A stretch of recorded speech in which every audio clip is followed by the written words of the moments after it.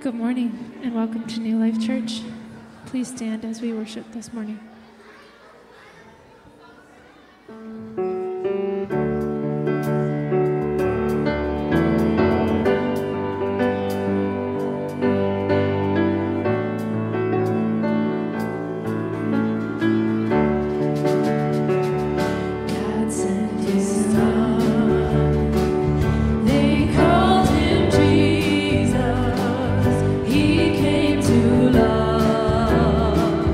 He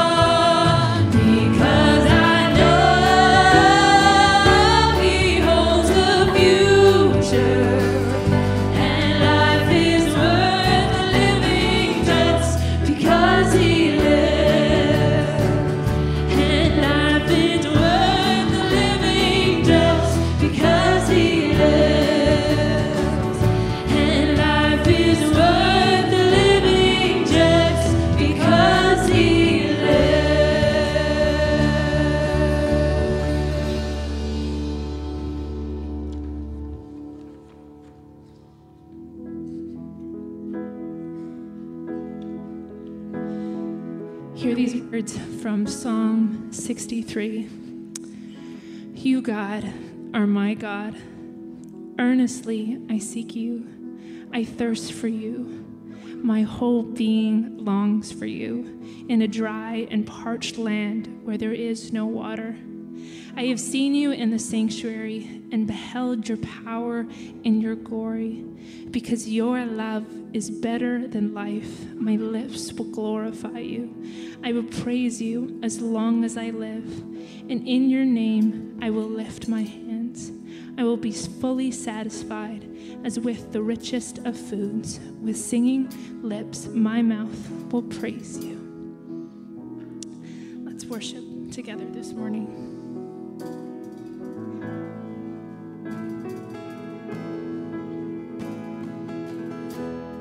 And I've tried so hard to see it. Took me so long to believe it. You choose someone like me to carry your victory. Perfection could never earn it. You give what we don't deserve it. You take these broken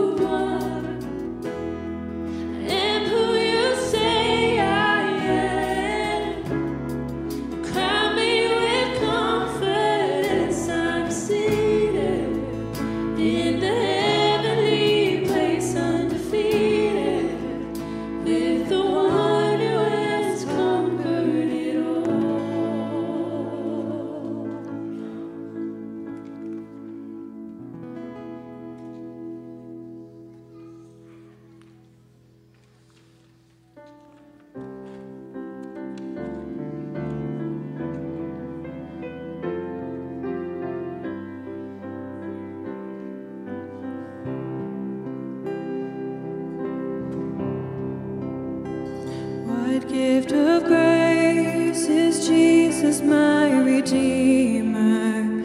There is no more her heaven now to give. He is my joy, my righteousness and freedom, my steadfast love, my deep and boundless grace. To this I hold, my hope is only Jesus, for my life is wholly bound to His.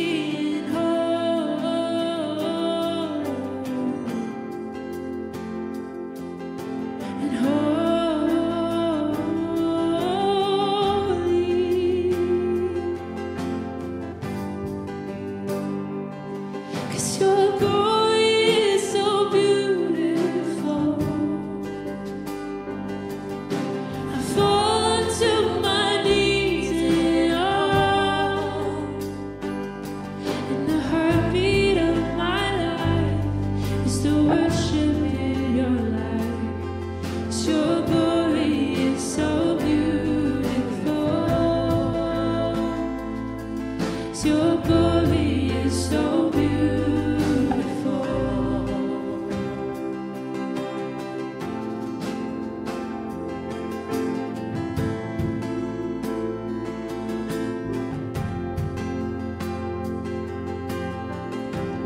My life is yours, and my hope is in you only. My heart you hold, 'cause you make this sinner holy and holy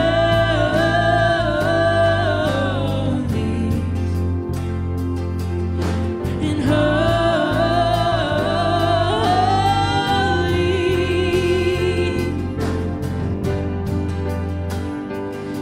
'cause your glory is so beautiful. I fall to my knees in awe, and the heartbeat of my life is to worship in your light. 'Cause your glory is so beautiful.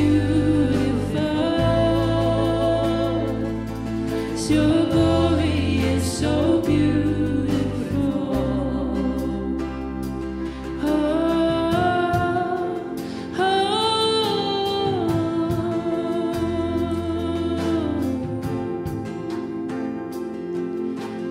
glory, glory, hallelujah.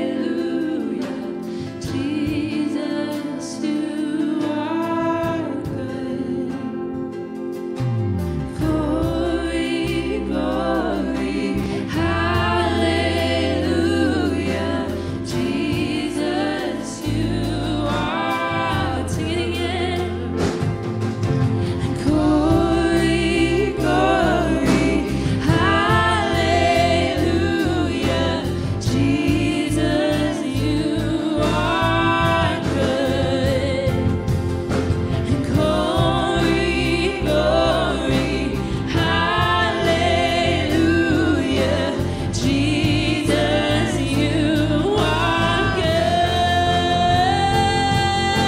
And what can wash away my sin? Nothing but the blood of Jesus. And what can make me whole again? Nothing but the blood of Jesus. And how precious is the love that makes me white as snow. No other fount I know, nothing but the blood of Jesus. And how precious is the love that makes me white as snow. No other fount I know, nothing but the blood of Jesus. Oh, precious. And how precious is the love that makes me white as snow. No other fount I know, nothing but the blood of Jesus. And nothing but the blood of Jesus. Amen. You may be seated.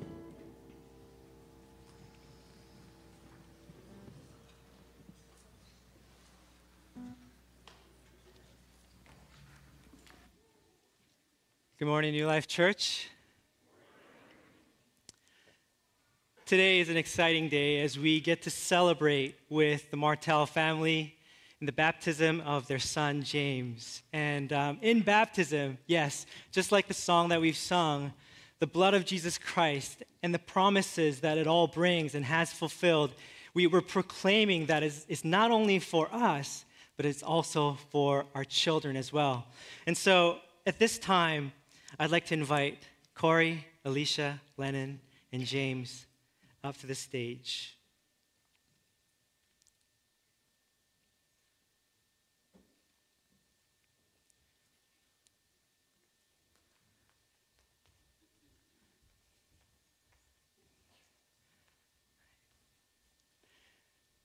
Baptism is the sign and seal of God's promises to his covenant people.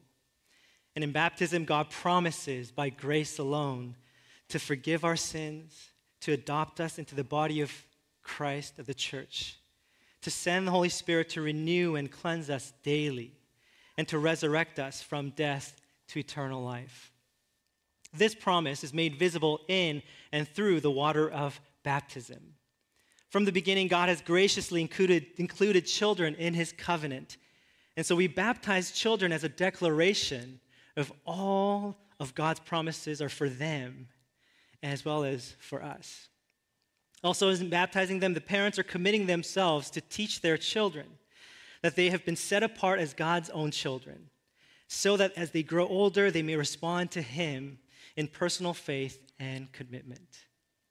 And we do this together as a congregation, publicly celebrating with the family and presenting ourselves to God, to be the community that will love, encourage, and support this family to raise their children in the way of Jesus Christ. So let's move to the fount.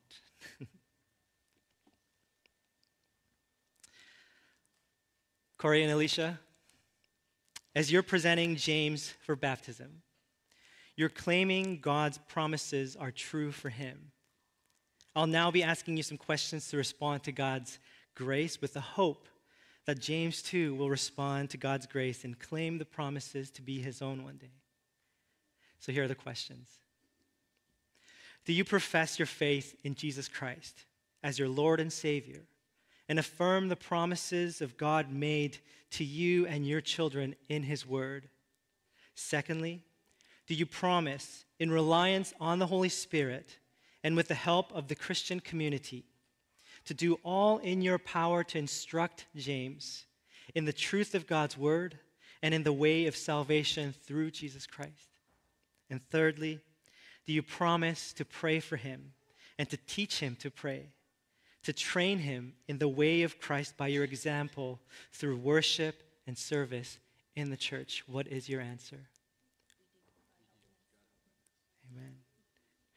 Now, James is the middle name of both his dad and paternal grandfather. And John, his middle name, is after his maternal grandfather. So James John Martell. Here's what I found in searching for the meaning of both names.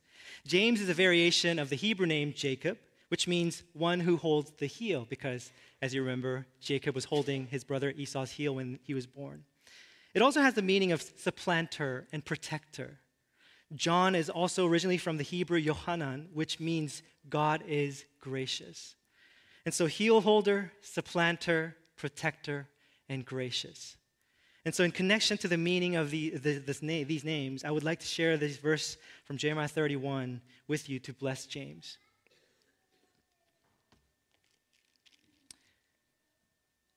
Hear the word of the Lord, you nations. Proclaim it in distant coastlands. He who scattered Israel will gather them and will watch over his flock like a shepherd. For the Lord will deliver Jacob and redeem them from the hand of those stronger than they. They will come and shout for joy on the heights of Zion. They will rejoice in the bounty of the Lord, the grain, the new wine, and the olive oil, the young of the flocks and herds.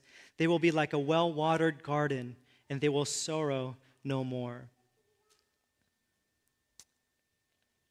May God watch over James as his shepherd. May he deliver and redeem James from the hand of those stronger than him. And may James be like a well-watered garden, rejoicing in the abundant blessing from the Lord all the days of his life.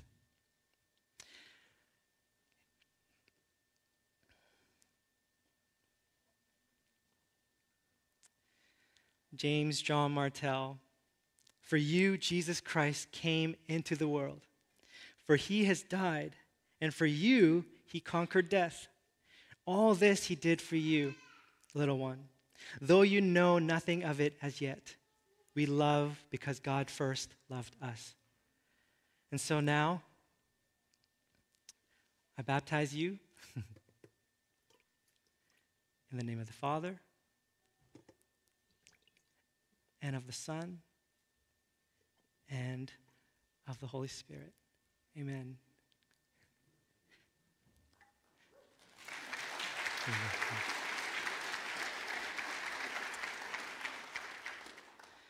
And at this time, I ask you, the congregation, to respond to God's grace as community. Do you promise to love, encourage, and support this family by teaching the gospel of God's love, by being an example of Christian faith and character, and by giving the strong support of God's family in fellowship, prayer, and service? What is your answer? Amen. Now I'd like to invite the rest of the family up to pray for this family. Would you like to come to the center? And family, come on up, and we'll surround them, and we'll pray for them.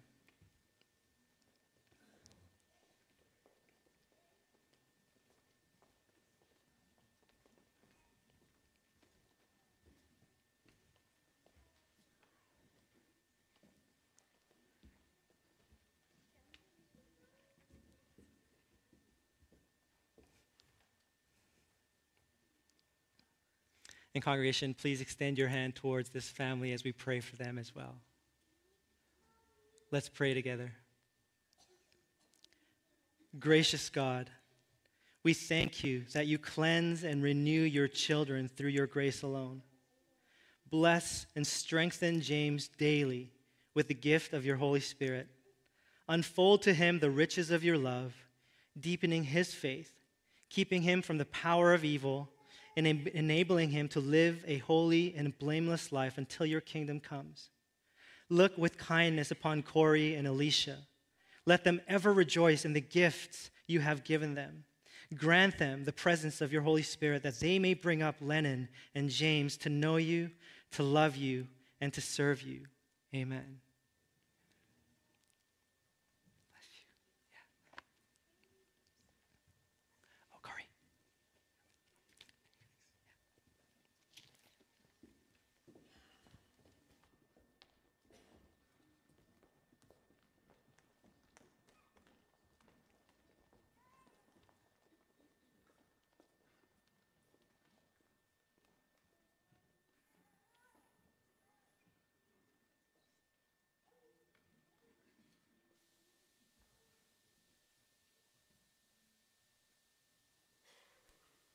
Welcome to New Life Church. My name is Janet Hitchcock, and I am your host this morning. So it was wonderful to see little James John being baptized and the whole family there. But we now want all the other children to come up to the front. So if you're 3 to 5 years old, or you're in grades 1 to 5, please come and take a seat on the front step. And this time there's room for you. We don't have big letters and we don't have food, so there's plenty of room for you all. So come on down, and then we'd like your leaders to come down with you so that we can pray for them too.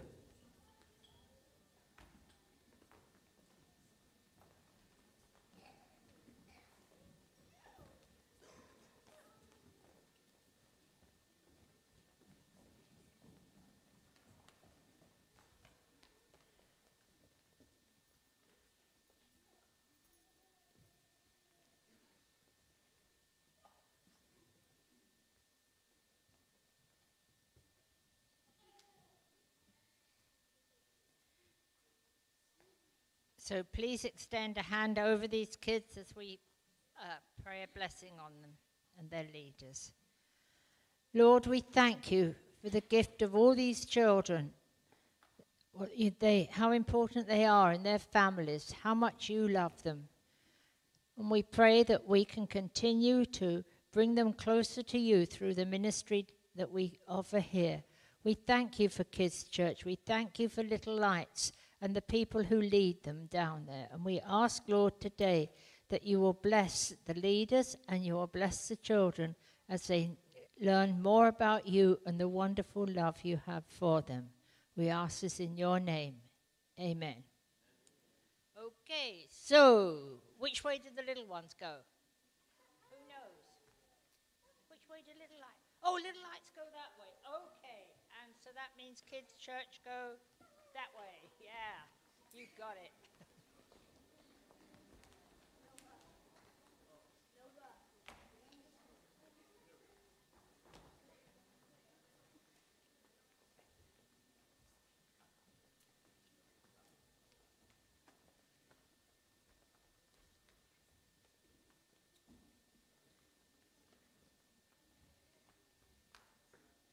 What a lot of little lights.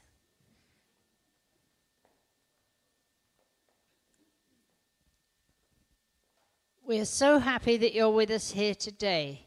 Now, if you are a guest, we ask that you fill out one of the Connect cards, which you'll find in the seat pocket in front of you, and you can take it to the info booth, which is out in the lobby, and you will receive a gift.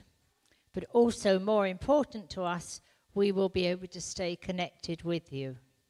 And if you're online this morning, we welcome you and we encourage you to comment and interact with others online. So what's happening in the next few weeks? Well, there's a women's retreat. So this is the registration is open now. So guys, sign up your wives so that you get a weekend of freedom. You can register, are you listening? You register at newlifecrc.ca/events. It's going to be a great time. It's at Stillwood Retreat Centre from November 24th to 26th. And the theme of the weekend is immeasurably more. And it's based on Ephesians 3:20 to 21. Also, we have a craft fair coming up, a Christmas craft fair. And that will be on November 3rd and 4th. It'll be happening here, and it's to fundraise for this women's retreat. And there'll be lots of different vendors. If you came out last year, you'll remember what it was like, and it was really good. And it was quite a busy sort of place. And, you know, the lobby was totally transformed into a sort of fair, and all these different people selling things, beautiful things. So there'll be more things like crafts like candles, wood signs, art, pottery, maybe things to eat as well. And it'll be hosted at New Life from 5 to 9 on Friday and 9 to 1 on Saturday, November the 3rd and 4th. So come out and support the women's ministry, and you can get some Christmas shopping done. And if you want to know more, you check out our website. Now, Hope for Cora is one of our mission partners, and they have a special video announcement, so please take a look. My name is Eve Poole. I'm the Executive Director for Hope for Cora, and I would like to invite you to an Evening for Cora on October 28th. Every year, we come together to support the impoverished people of Cora, Ethiopia. I was there once again this summer, and the harsh reality on the ground is compelling. There is much pain and struggle, as Cora is home to many destitute people who face hunger, illness, and rejection. And yet there's also hope, as many people are being empowered and lives are being changed. Hope for Cora's mission is to break the cycle of extreme poverty, to offer hope and a better future to the vulnerable children and families living in Cora. This year, we will be gathering once again, both online and in person, at the beautiful Clarion Hotel in Abbotsford, British Columbia.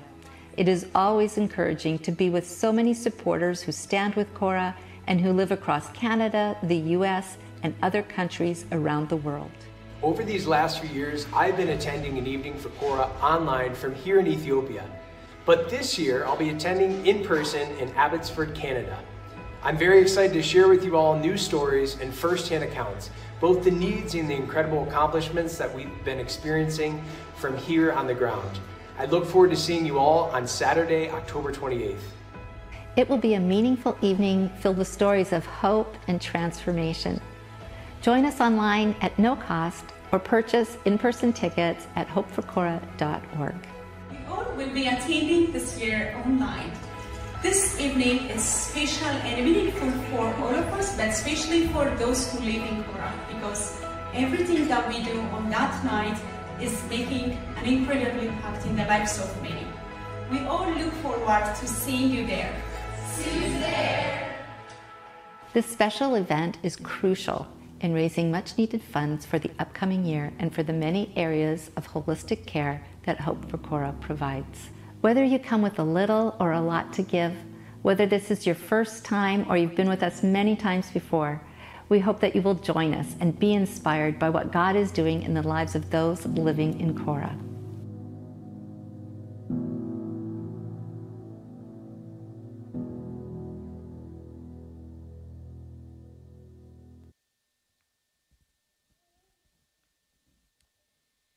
So after the service, you can go and chat with Eve, and you know what she looks like now if you didn't know before. And she'll be in the foyer, and you can learn more about this wonderful event. And she'll have tickets that you can buy that are available today and also next Sunday. Okay, so today we're going to be taking an offering for the Benevolent Fund. Don't get confused. Usually I do it Mission Sunday, but things got switched around, so it's Benevolent Fund today. And this fund is administered by our deacons, and it helps those in the community who have physical and financial need. And it also supports families with Christian school tuition. So you can give your offering electronically in the ways listed on the screen. Right there, it's up there. I've got eyes in the back of my head. That's from my teaching days. Or you can bring it to one of the offering boxes, which are at both sides at the front during the fellowship time. We also have tokens available for giving, and if this is something that you're interested in for you or your child, please check our encourager for more details. As we pray for the offering, we're also going to be praying for the Alkirk family and the passing of Johanna Alkirk, who's the mother of Diana, the grandmother to Melinda and Patrick Backer, and great-grandmother to Isaac, Amira, and Naomi. She was dearly loved and will be missed by the family, and the memorial service is for her being held on Monday at Living Hope. So we'll remember them as we also pray for our Benevolent Fund. Let's join in prayer together. Lord, we thank you for what we have been able to join in this service so far, for the time of worship when we could just sing praises to you, for the baptism where we see and rejoice in new life. We also want to bring to you this the family, the Alkirk family, as they're looking to this service of memorial tomorrow. We pray for them, that your love will surround them and uphold them as they rejoice in the life and the memories of Johanna, but also grieve. Just uphold them in your arms. We thank you too that we can bring offerings to you, knowing that they will be used to bless others. We think of those who are in need in our community, and we pray that we'll be able to reach out and support them. And we also think of the people we just saw in the video for Hope for Cora, where there is great need. Help us to respond to that too in your love. We ask these things in your name. Amen. So now we have our fellowship time. We have a 3-minute fellowship time, and we encourage you to meet someone new. You can give your offering at that time. You can get coffee. If you need an icebreaker question to ask one of your neighbors, if you were here last week, you can say, were you inspired by the At the Table series, and have you invited someone for lunch or supper or something like that? Thanks for having me.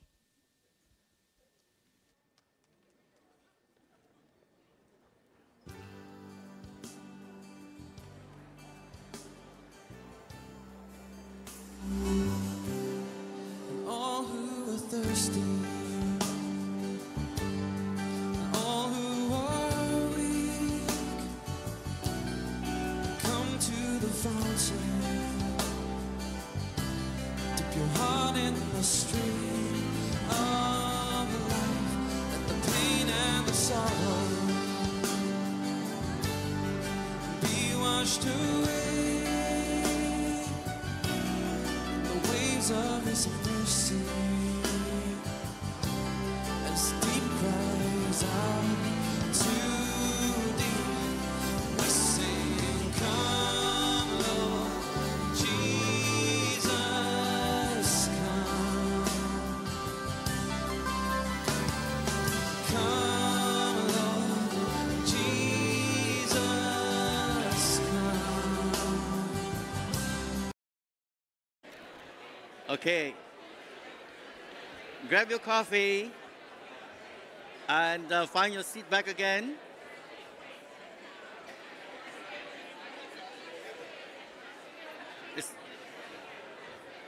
All right.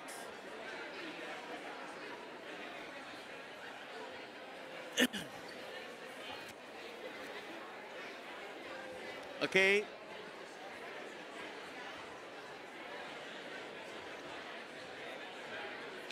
I suppose it's hard to get attention now, but I've asked that you already kind of end up the conversation and you can find your seat and be seated.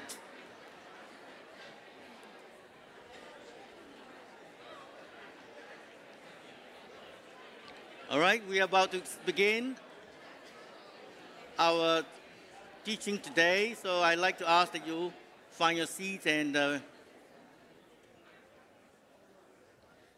make sure that you got the correct table number and get seated.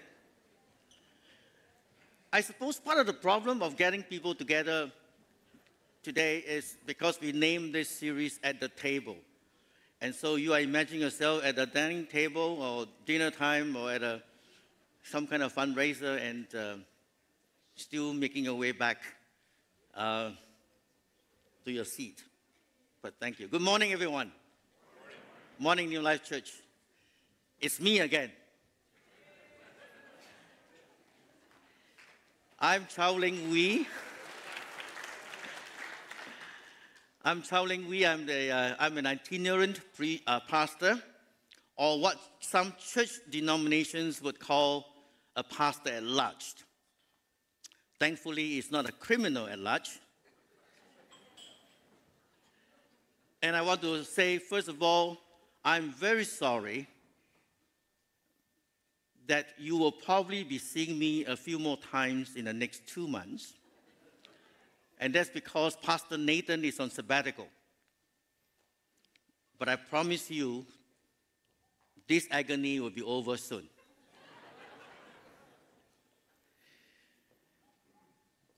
I want to begin this morning by leading congregation in prayer. And a particular focus in my prayer this morning, or in our prayer, I hope, together, is to pray for the land of Israel and all the people that live in that land. War is never a pretty thing. In fact, it's brutal, it's devastating, it is something that no one would want to see. And there are Christians right at this time who are divided of how to pray for this situation. I know even a few churches who refrain totally from praying on a Sunday service. And that's because they do not want to get into this situation of controversy of division, of all this political dispute. But as believers in the Bible, we are called to pray. Pray unceasingly, pray in all circumstances. We do not, and I say that again, we do not and we must not take sides, but we can definitely lift out the families of those who have lost innocent lives. Pray for those in suffering. Pray for those who are going through this devastation that none of us want to see. And so with a very heavy heart, I'd like to lead us in prayer and also in preparation for the teaching this morning. Let us pray.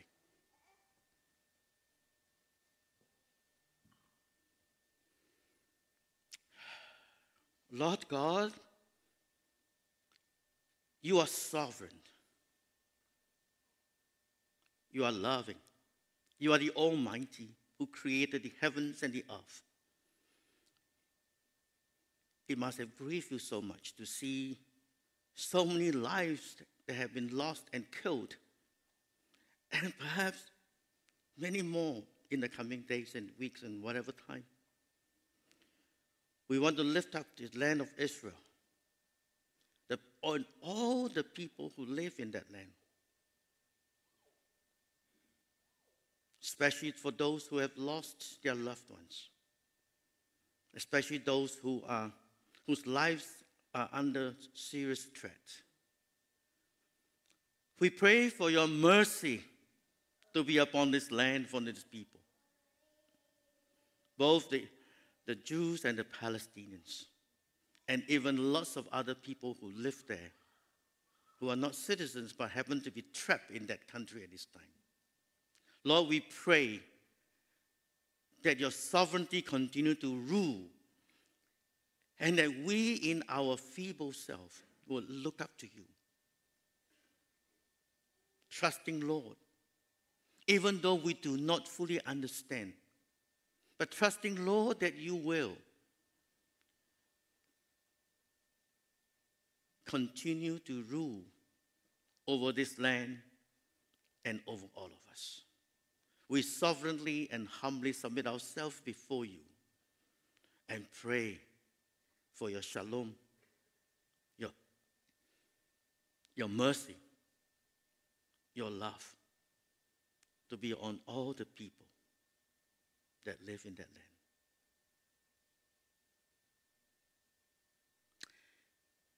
And now as we turn to your word, we pray, oh Father, that you minister to us, just as you have already ministered to us, to the time of worship, the time of prayer, the time of fellowship, the time of witnessing the baptism. And now in the teaching and hearing of your word, we pray for your Holy Spirit's anointing to open not just our ears, but to open our eyes, the eyes of our hearts, Lord, that may we hold wondrous things out of your law. Lord, we want to place our sin at the foot of the cross and ask that the precious blood of Jesus will wash us and renew us once again, so that we can come before you and call you Abba, Father, and continue to lean upon your love, your mercy, and your grace all the days of our lives. And now may the words of my mouth, the meditations of all our hearts be acceptable to you, O God, our strength and our Redeemer, in whose name we pray. Amen. If you have a Bible, I'd like you to turn to Luke chapter 7, verses 36 to 50. And I will read to you now from the NIV version.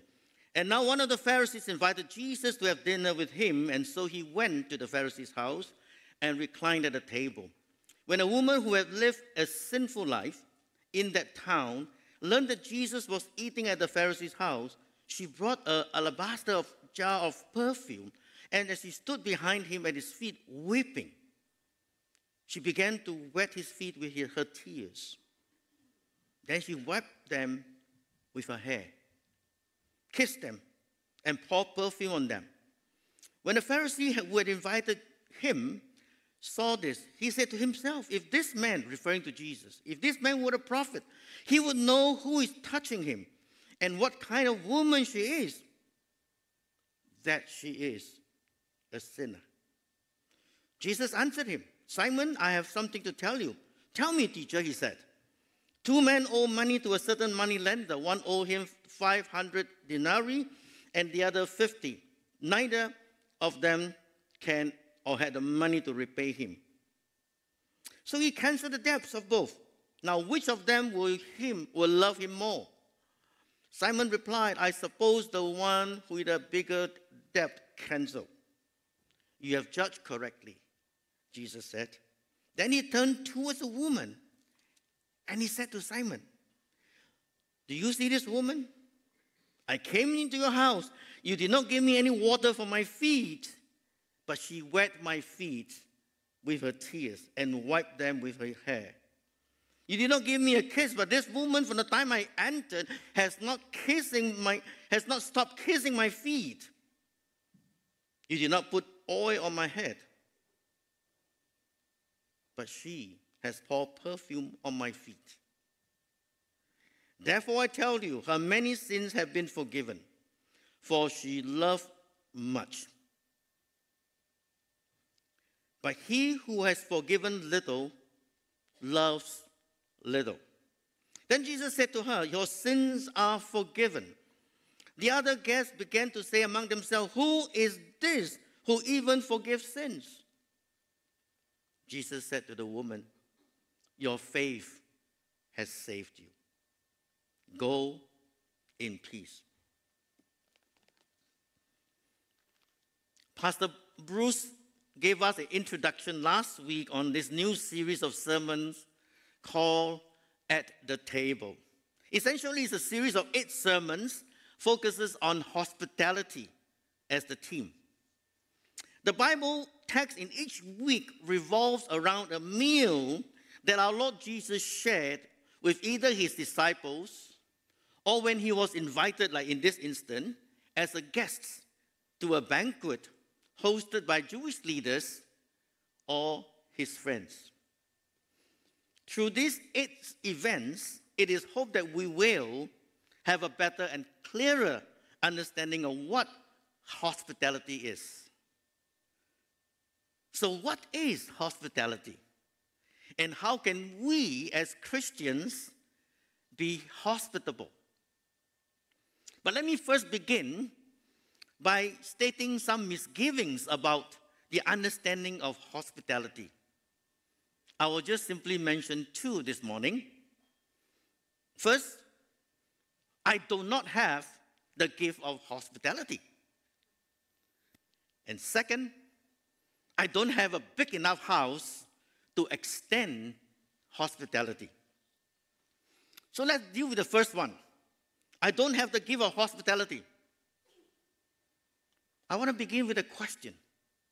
Is hospitality a gift that only some people possess? Instead of me answering the question, I'd like to refer to a few Bible verses that talks about hospitality. Romans 12:13 says, share with the Lord's people who are in need. Practice hospitality. The words of the Apostle Paul. And the Apostle Peter wrote in 1 Peter 4:9, says, show hospitality to one another without grumbling. Brothers and sisters, there is nothing in the Bible to suggest that hospitality is a gift. Some people even call it a spiritual gift. No, it is not mentioned in the Bible. On the contrary, we are told to practice hospitality. And this is why I entitled this morning's sermon, Practice Hospitality. The Apostle Peter further suggested we are to show hospitality without grumbling. Our Lord Jesus forewarns us in Matthew 25, verse 40. He says, the king will answer them, truly I say to you, as you did it to one of the least of these brothers, you did it to me. At the time, Jesus was referring to the food and water and clothes to those in need. And that includes giving out those things to strangers. Showing hospitality is not about a place. It is about doing something for people around them or around us, providing them with care, love, and concern. Simply put, we should regard hospitality the way Nike company promotes in their company motto, just do it. Second, people say, I've heard that, I don't have a big enough house to provide hospitality. So what is the definition of hospitality? It is the friendly and generous reception and entertainment of guests, visitors, or strangers. It is the friendly and generous reception and entertainment of guests. We know that. With friends, okay. With visitors, all right. But also strangers. In other words, hospitality is not confining to just having guests in your house. We can be hospitable by the way you treat people, your attitude towards those around you, including strangers, and how well you make them comfortable. Let us look at the text today in Luke 7, and I have three divisions to share briefly on this text. Verse 36 to 39, showmanship and separation from sinners by the Pharisee. Verses 40 to 47, sacrifice showed by the sinful woman. And thirdly, salvation through faith in Jesus brings about forgiveness. So let's go to the first division, showmanship and separation from sinners by the Pharisee. How was it that this sinful woman could appear at a banquet hosted by a Pharisee? And why would the Pharisee invite Jesus to his home for dinner? First, showmanship by Pharisee Simon. Now, before this event, Jesus was going around from place to place, teaching and proclaiming God's love and salvation in synagogues and in different villages. Pharisee Simon must by now have heard that Jesus was a great prophet. And so he wanted to show hospitality to Jesus, but with a wrong motive. His real intent was more to show off his wealth and how generous he was. Even though Simon opposed Jesus, yet Jesus accepted the invitation for dinner. Jesus would never miss out any opportunity where he can proclaim God's message of love and salvation. As Jesus was a public figure in the Middle Eastern culture of the day, the door into Simon's house was left open so that other people who are not invited to the dinner could get into the house. But they could only be sitting around the edges or standing around the edges of the house. And why do they do that? Because when a Pharisee hosted a dinner, usually there will be a discussion over the dinner table. So these people, villagers or people who are just interested, who are not invited to the banquet, would come in, stood by the side of the room to listen to the conversation. This explains why this sinful woman was able to get into Simon's house. But Simon wasn't sincere when he invited Jesus for dinner. It was not true hospitality, but a means of showing off his wealth and his generosity. Second, separation from sinful woman. Besides having the wrong motive in showing hospitality, Simon had a bad attitude towards this sinful woman. In verse 39, seeing that this sinful woman used expensive jar of perfume to anoint Jesus and wiping tears off Jesus' feet, Simon said to himself, he wasn't talking aloud, he was just in his mind. He said, if this man, referring to Jesus, if he was really a prophet, then he ought to know who is touching him. And of course, he should not allow this kind of woman. And what kind of woman was Simon talking about? He says, she is a sinner. Clearly, Simon wanted to separate himself from this sinful woman and thought that Jesus, being a prophet, should do the same. But is this how we show love and concern for those around us? Especially those whom our society consider as terrible sinners. Jesus chose not to separate from this sinful woman.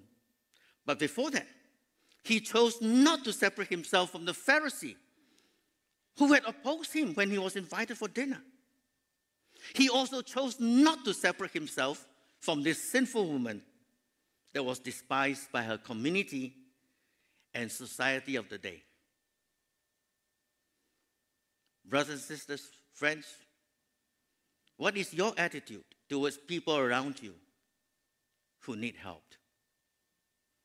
Do you display the kind of selective hospitality that Pharisee Simon has showed us? Showing off his wealth while separating himself from someone whom he considered as a greater sinner. Let's look at second division, sacrifice showed by this sinful woman, verses 40 to 47. The sin of this woman was not identified, but we can infer from reading the text that she was involved in some immoral activities and lifestyle that were largely despised by those around her. Yet her boldness to anoint Jesus' feet and coming in to anoint Jesus with an expensive jar of perfume must have shocked everyone in that banquet room that day.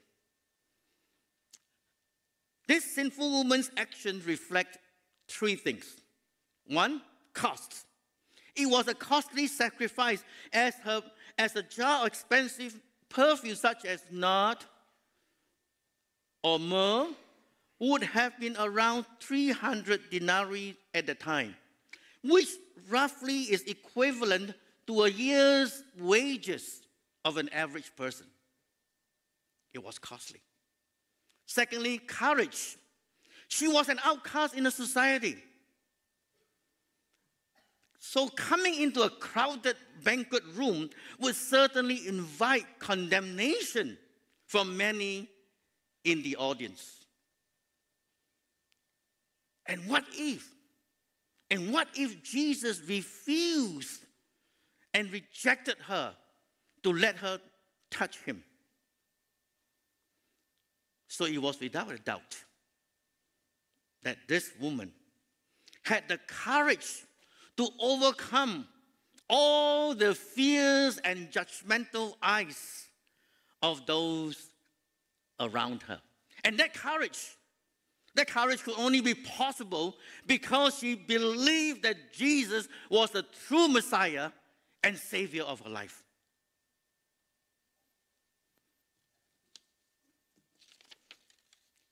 The third contrition, she wept. She wept when she anointed Jesus. And those tears were tears of a contrite heart, of a repentant sinner. Do you weep over your sins? There are many times, and I say this experientially, I realized that the older I get, the more easily I cried. I used to be, in my younger days, thought to be a very strong person. And in the Chinese culture, men don't cry. We suck it up. But I realized that this is not true as I get older. And you know what? The more as a Christian, the more I am in following Jesus, the more sinful I realize of myself. And I wept. Psalm 51 verse 17 says, the sacrifices of God are a broken spirit, a broken and contrite heart. O God, you will not despise. I trust and I pray that all of us would have this attitude towards God. Allow God to break us, make us humble, come before Him with a broken and contrite heart, like this sinful woman. You know, even though this Pharisee Simon did not speak out his thoughts, Jesus knew his heart. And so he answered Simon with a parable. He said there are two debtors. One owed 500 denarii and one owed 50. But when the creditor knew that both could not repay, he decided to forgive both their debts. And then he asked Simon this, who do you think will love him more, the creditor more? And Simon, obviously, being a smart aleck, says, I suppose the one with a bigger debt. You know, interestingly, the word debt comes from the Aramaic word choba. Choba. Choba can be translated as debts or sins. I think we are missing the slide. Thank you.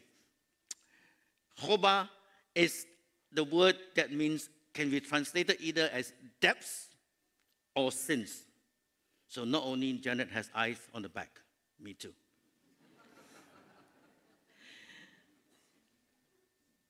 So this word is either translated as debts or sin. And so Simon the Pharisee, he was an intelligent man, so he quickly understood that when Jesus was using these two debtors to refer to the sinful woman with a bigger debt and himself with a lesser or little debt. A person who owes much is certainly far more grateful than the one who owes little or less. So this sinful woman knew and acknowledged that her sins were great, and hence she had much gratitude as well. Simon, on the other hand, thought of himself as a lesser sinner and therefore would be less grateful for the forgiven debt or sin. But really, was Simon a lesser sinner? Do we sometimes compare ourselves with those around us? And I'm talking about Christians around us, thinking that we have less sins and therefore more deserving of God's grace, God's love, and God's mercy. This sinful woman showed her hospitality towards Jesus by generously giving up a jar of very expensive perfume to express her heartfelt gratitude to Jesus and to God for the sins, for her forgiven sins. Would we express our gratitude to God the way this sinful woman did, by being generous and hospitable to those around us, especially those who are in dire need?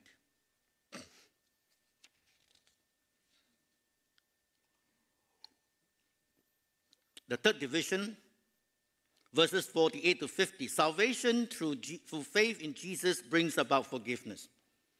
Jesus said to this sinful woman, your sins are forgiven. This is not because this woman has given up a prized possession.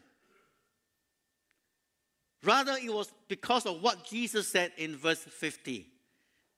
Jesus said to her, Your faith has saved you. We are saved because of our faith in Jesus. Our faith in God through Jesus Christ our Lord. And because we are saved, our sins are forgiven. It was an outrageous kind of faith of this sinful woman. For her to become a follower of Christ, it called for a radical change in her life. It was an outrageous kind of faith, to say the least. There are three things that clearly stood out in this woman's faith. One, convicted her of her sins. She realized how great a sinner she was. She was convicted of her sins. Are you convicted of your sins?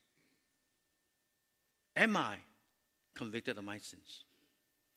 People around us can put whatever judgment, but you and I know in the bottom of our hearts, we are a sinner, a great sinner. Cause her to be broken. Only true repentance can cause one to be broken. It is not kind of crocodile tears that you come and then you kind of mournful a little bit and then go back to your sin again. No, it is a broken heart. It is a repentant heart. Compel her to be courageous, to approach Jesus regardless of the despised eyes and condemnation of those around her. Beloved, that's outrageous faith. And that's what God calls us to have radical changes in our lives, to make that bold step of following Christ, regardless of our life circumstances. This is the reason why this woman was bold enough to go to Jesus, regardless of what public opinions might have thought otherwise. Her outrageous faith in Christ broke through all barriers and societal norms, knowing that only through Christ can her sins be cleansed and forgiven. For that, she had been transformed to be a new creation in Christ, to be a wholesome person, fully cleansed and forgiven. And this was the reason why Jesus said to her in verse 50, he says, go in peace. The word peace in Hebrew is shalom. We all know that.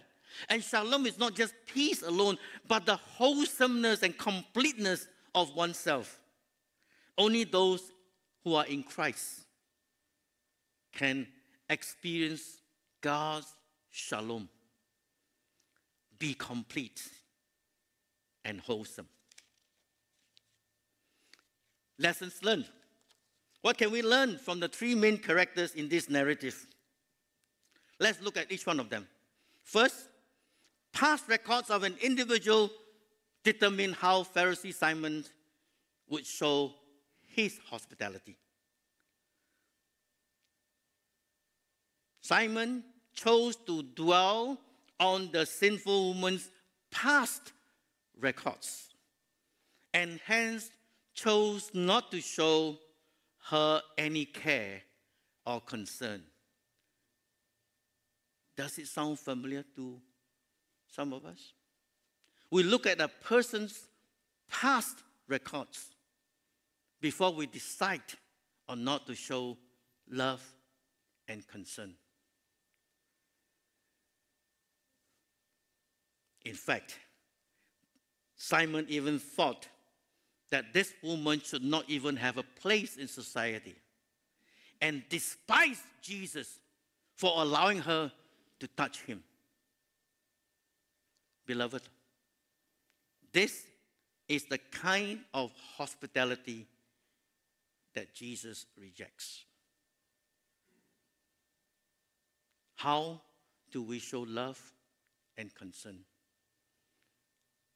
Growing up as a young Christian, it is easy for us, years back when I was looking back, to show love to people who are lovable, to show love to people who are nice, who are kind. But it's a challenge to love people who irritates us. People who get on our nerves.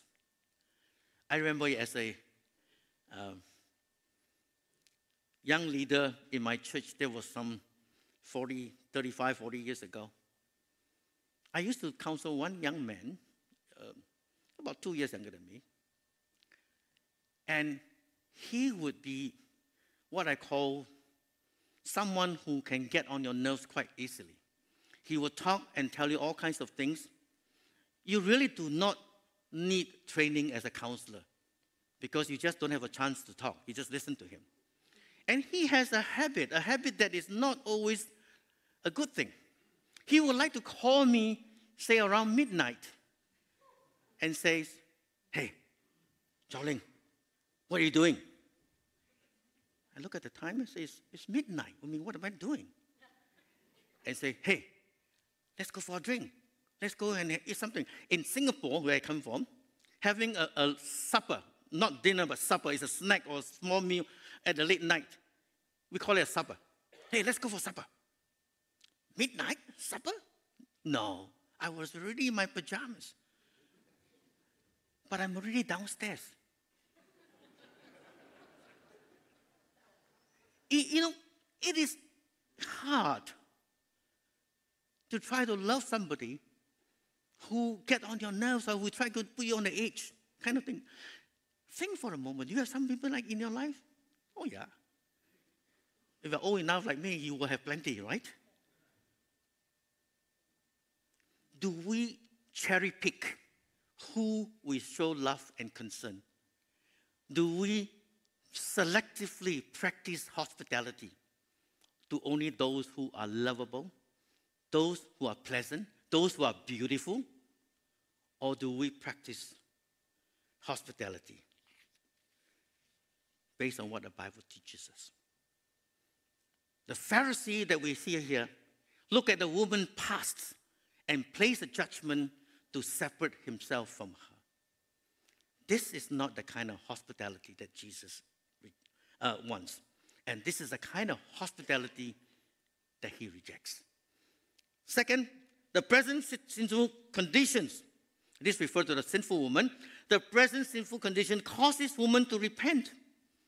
She wept over her wrongdoings, humble herself, acknowledge her sins, and mournful into repentance.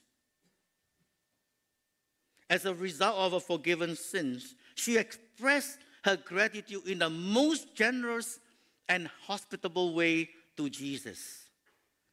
While Simon did not offer Jesus any water, this woman wet Jesus' feet with her tears and wiped them with her hair.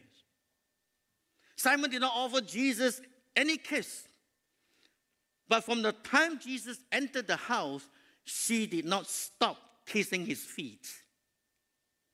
Simon did not put oil on Jesus' head, but this woman poured perfume, expensive perfume, on his feet. This woman was most hospitable toward Jesus than any person in the banquet room that day.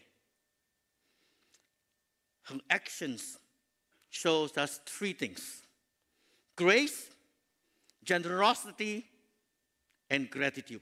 Grace, the thing that she received from the Lord, the more she wanted to give. How is that? I remember the Bible that tells us that the cup runneth over. Do you know that Jesus, God fills our cup all the time? So I love this idea of being runneth over, means it keeps filling up. Again, coming from Singapore, we do not have this concept like what in North America most fast food restaurants or even some family restaurants do. And that is, when you order a soda, it's free flow. Oh, free flow. So for many years when I first immigrated to Canada, I failed to understand, if it's free flow, why does a restaurant offer to you large, medium, small? Have you thought about that? If it's free flow, it means I can have it all the time.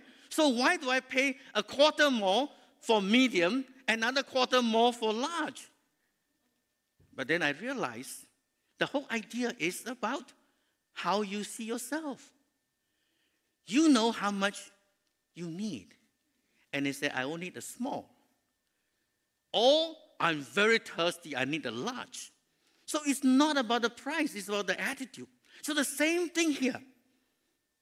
The grace that this woman received, the more she wants to give back.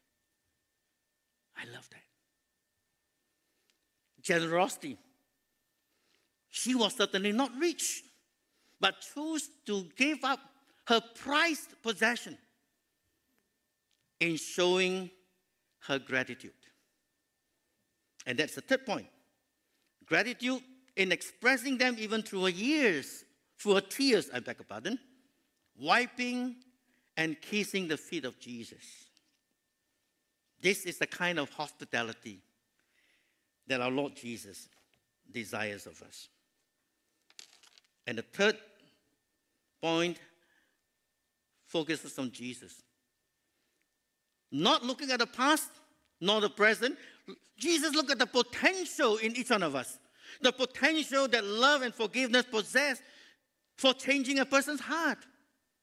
Jesus does not want us to dwell on our past. Once forgiven, he wants us to move on. There may be other people like the Pharisee Simon who choose to dwell in the past of this sinful woman. The Bible assures that once we have acknowledged our sins, we have confessed them, God forgives. And we should move on. He forgave us as the Bible promises us, and he cleansed us from all unrighteousness. Hebrews 8:12 says, for I will be merciful toward their iniquities, and I will remember their sins no more. God, remember our sins no more. I want to say this very clearly. Some people interpret this verse and say, forgive and forget. No, if God is God, God can never forget. But when God forgave, he chose not to remember our sins anymore. And that is great. He just wants us to move on. Jesus wants to focus on the potential of each one of us and see how love and forgiveness can change the heart of that person. And that's me, and that's you. And show how, in turn, we can share the same love and forgiveness that we have experienced. How? By being hospitable to others, caring, offering the friendliest and most generous reception to those around us, including visitors and strangers. Beloved, let us adhere to the teachings of the Bible. Share with people who are in need. Practice hospitality. We can start by doing this in our church, in our neighborhood, in our community. Amen. Let us pray. Lord, we ask that your word would take roots in our hearts and not return unto you void. But Lord, help us. Draw us closer to you. Help us to be bold and courageous. Help us to humble ourselves. And most importantly, to be hospitable to those around us. We really do not have to spend a lot of money practicing hospitality. But a broad smile, a warm embrace, and words of encouragement would go a long way in showing hospitality. So be with us as we go forth with your might, with your power. For Jesus' sake. Amen.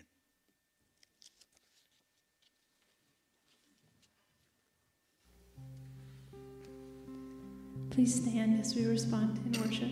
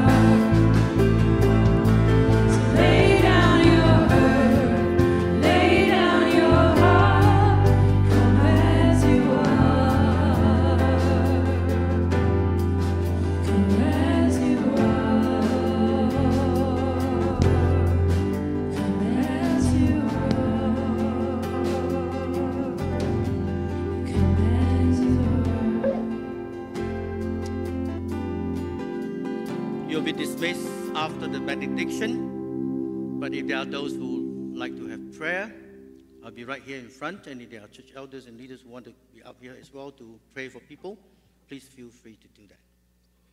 And now receive the benediction from our Lord. To him who is able to keep you from falling and to present you before his glorious presence without fault and with great joy, to the only God our Savior be glory, majesty, power, and authority through Jesus Christ our Lord, before all ages, now and forevermore. Amen.